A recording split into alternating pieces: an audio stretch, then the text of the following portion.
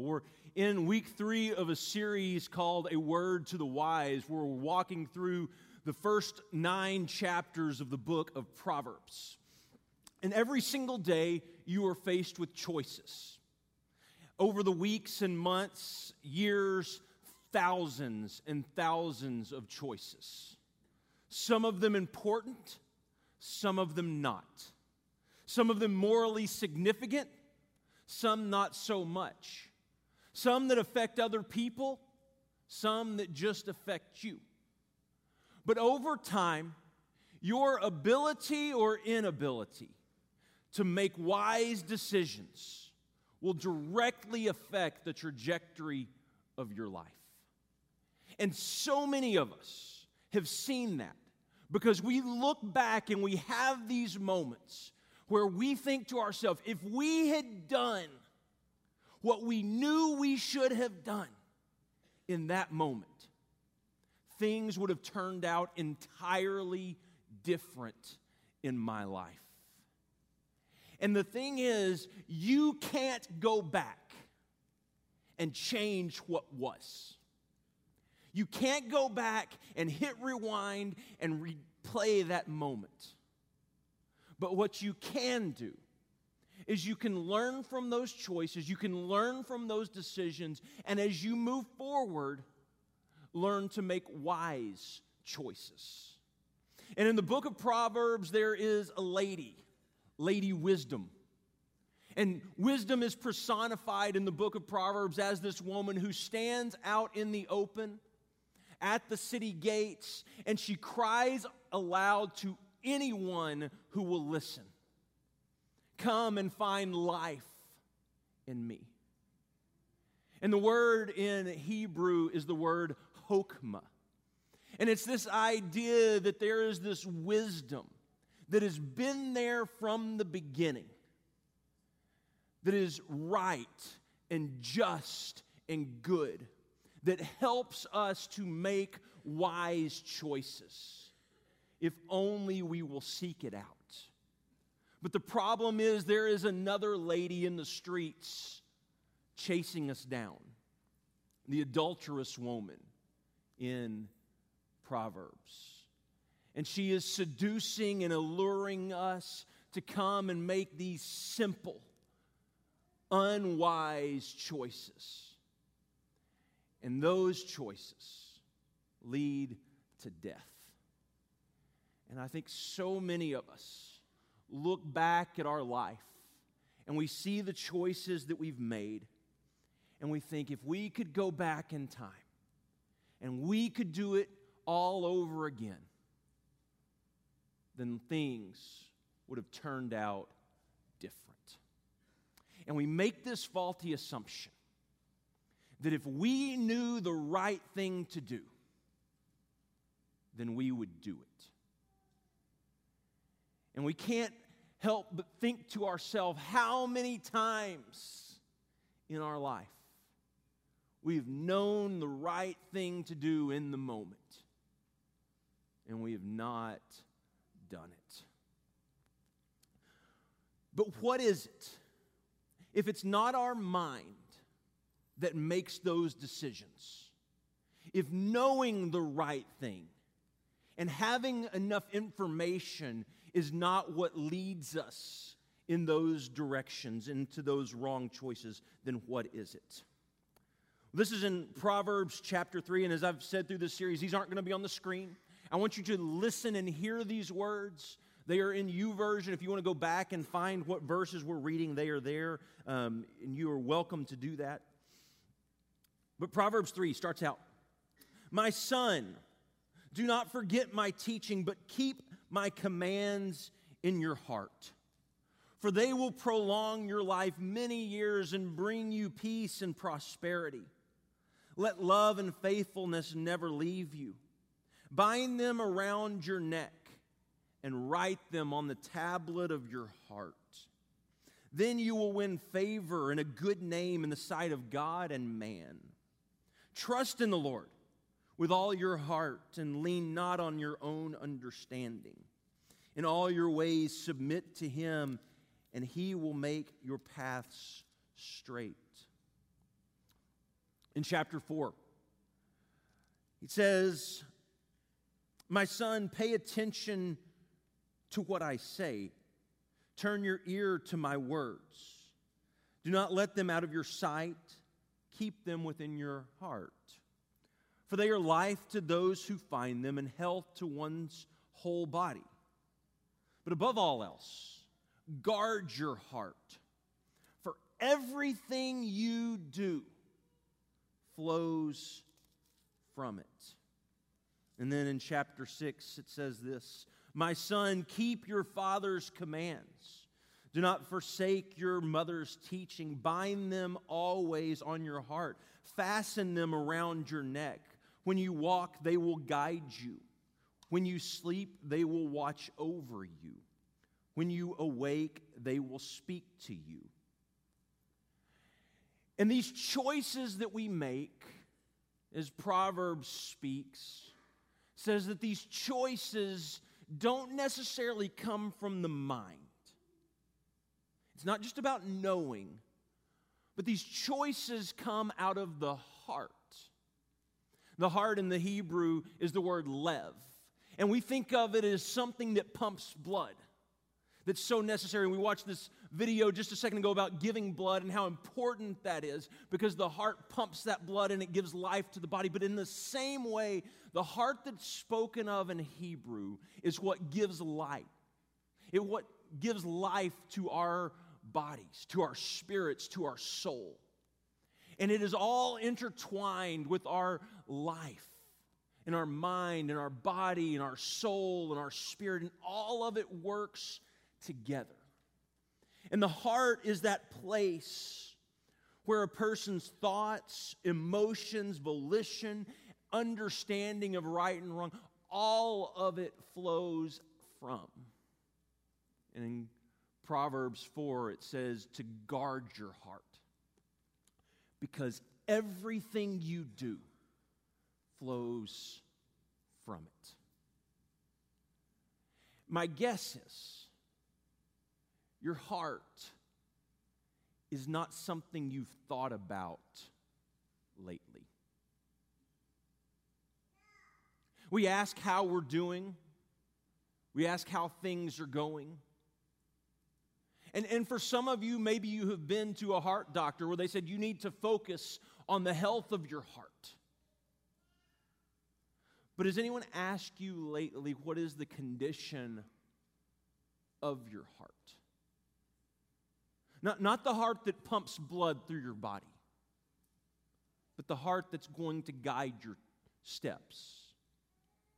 The heart that's going to help you make wise decisions. The heart that's going to help you to follow Jesus today, tomorrow, and into the future. The heart is where all our life begins. And I wonder if at times we don't sabotage our heart. And the word sabotage, it means to have underhanded interference by an enemy. Underhanded interference by an enemy. I wonder if sometimes the worst enemy is us. That if we don't sabotage our own heart by chasing after things that don't matter. And you think, well, it's not that big of a deal. And we can talk about sin, and we can talk about all the things that we chase after. But I think at times we forget just how seductive it can be. And everyone's heart is different. And what you're drawn to is different. But I want you to listen to the way that Proverbs personifies this adulterous woman who is chasing after us and alluring us and trying to convince us that the way of wisdom is not good and right and just, that her ways are better, and her ways are going to fill you with life, and her ways are going to satisfy you. In chapter 7, it says, "Then out came a woman to meet him, dressed like a prostitute with crafty intent. She is unruly and defiant, and her feet never stay at home. Now in the street, now in the squares, at every corner she lurks. She took hold of him and kissed him, and with a brazen face she said, 'Today I fulfilled my vows. I have food from my fellowship offering at home, so I came out to meet you and have found you. And I have covered my bed with colored linens from Egypt. I have perfumed my bed with myrrh and aloes and cinnamon. Come, let us drink deeply of love till morning. Let's enjoy ourselves with love. My husband is not home. He's gone on a long journey.'" Skipping down, it says, "With persuasive words, she led him astray. She seduced him with her smooth talk, and at once he followed her, like an ox going to slaughter, like a deer stepping into the noose, till an arrow pierces his liver, like a bird darting into a snare, little knowing that it will cost him his life. Now then, my sons, listen to me. Pay attention to what I say. Do not let your heart turn to her ways or stray into her paths. Many are the victims she has brought down. Her slain are a mighty throng. Her house is a highway to the grave, leading down to the chambers of death." See, Proverbs answers this question: how do we live in the world? And the tricky thing is, it's not always a question of whether it is morally right or morally wrong. But it's a question of, is it wise? Particularly, is it wise for you? Because whether or not it's wise or not, a lot of times is based on you and what you find seductive. And we ask that question, well, is it wrong? Is it wrong to drive 75 miles an hour on a highway where the speed limit is clearly marked as 75 miles an hour? No. Not at all. Not wrong at all. But what if it is a torrential downpour? Is it wrong to drive 75 miles an hour on the highway? Well, technically it's not wrong. But let me ask a different question. Is it wise? Is it wise to have a close friend who is the opposite sex? Is it wrong to have a close friend who is a member of the opposite sex as a married person? No. But maybe the better question is it wise? Is it wrong to allow your kids to have mobile devices and access to the internet? No. But maybe the better question is it wise? Let me give you an example of where this really hit home for my wife and I. So if you know anything about me, you know I love baseball. I played all growing up, played through college, and it was a big part of my life. And of course, my children play baseball. And my oldest son, Ryan, is 10. He's playing still right now this season. And Caleb is done with the season. He's 6, and he's moving up from T-ball to coach pitch. And in our world today, there is this thing called select baseball or travel ball. And if you don't know what this is, it is where your kids go and they're playing usually every weekend or every other weekend somewhere in a different city. And you drive around and they play the entire weekend. They practice several times throughout the week. Families spend thousands of dollars on this, in uniforms and fees and things like this to make sure their kids are a part of this. And we've pushed back and kind of resisted that urge. And we have so many friends who play with us in our league, and they say, well, you got to get your kids into this. And Ryan, my son, begs us constantly, Dad, I want to do this. I want to play. I want to be involved in this. And we've kind of pushed back and said, no, we're not going to do that. That's too much right now for a 10-year-old.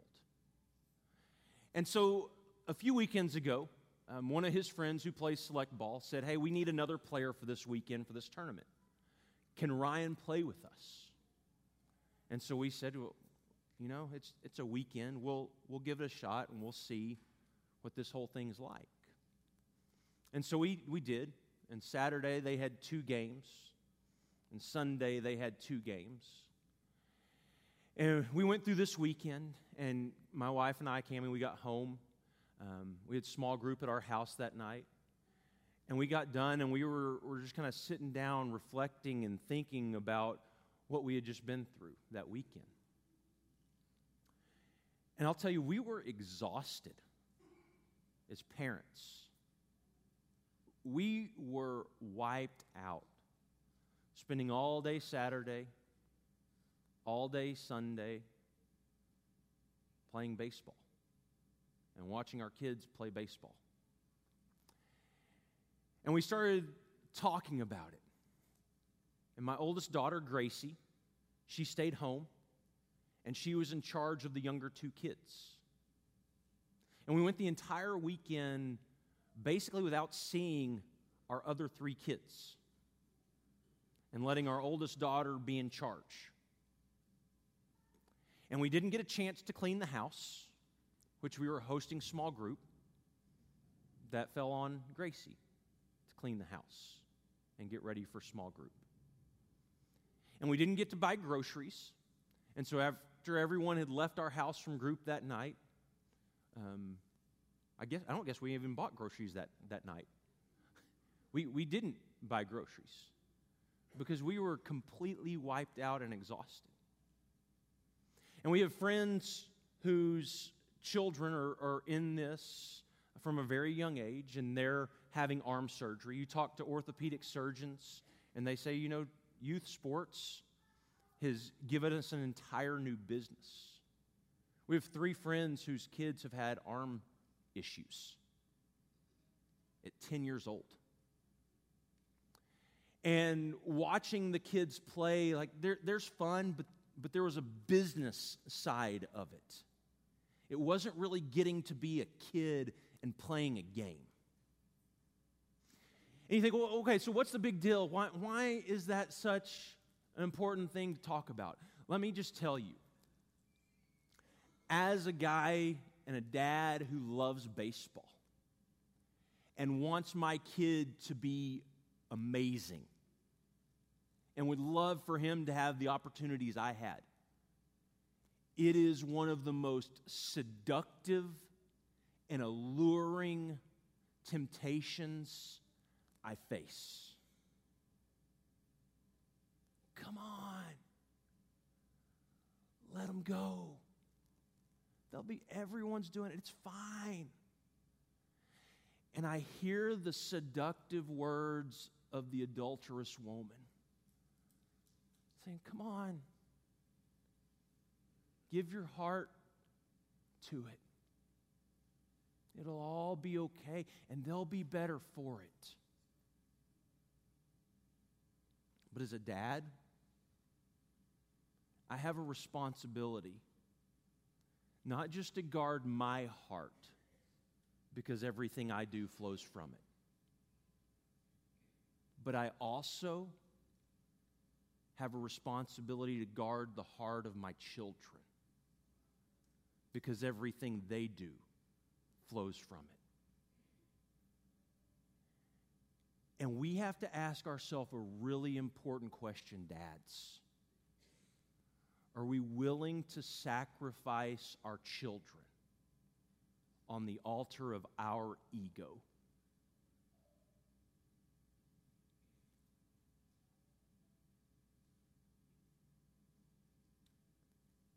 Because for me, I know up here what I need to do. I know it. But my heart is so often pulled in that direction. And if I'm really honest, a lot of times it's more about my ego than it is my son's ability and what comes from it. And I think a lot of times we sacrifice our kids on the altar of our ego because our heart is seduced and pulled in so many directions. Is it wrong morally to let my kid do this? No. But maybe the better question is it wise? Because for me, it's incredibly seductive.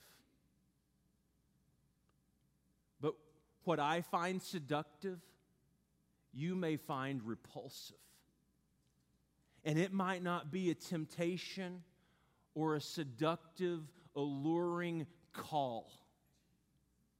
But to me, it is. For you, maybe it's security that is seductive. Maybe it is success that is seductive. Maybe it is comfort that is seductive. Maybe it is wealth that is seductive. But the only person who can answer the question, is that alluring to you, is you. And it might not be a moral or ethical question. It might be a question of whether or not it's going to seduce your heart and pull it down a path that it was never meant to go. So I ask, how is your heart? And maybe more importantly, dads, how is your family's heart? You know, I've tried to end each week with the wisdom of Jesus. Because his wisdom, it seems so often, flows out of the Proverbs wisdom. And Jesus says these words, "You have heard that it was said, 'You shall not commit adultery.' But I tell you, anyone who looks at a woman lustfully has already committed adultery with her in his heart. If your right eye causes you to stumble, gouge it out and throw it away. For it's better for you to lose one part of your body than for your whole body to be thrown into hell. And if your right hand causes you to stumble, cut it off and throw it away. It is better for you to lose one part of your body than your whole body to go into hell." Jesus says if there's something in your life that's pulling and seducing your heart in the wrong direction, away from Him, then get rid of it. Don't allow it to seduce you down this road. Because as we read in Proverbs, we know where that road ends. Many are the victims she has brought down.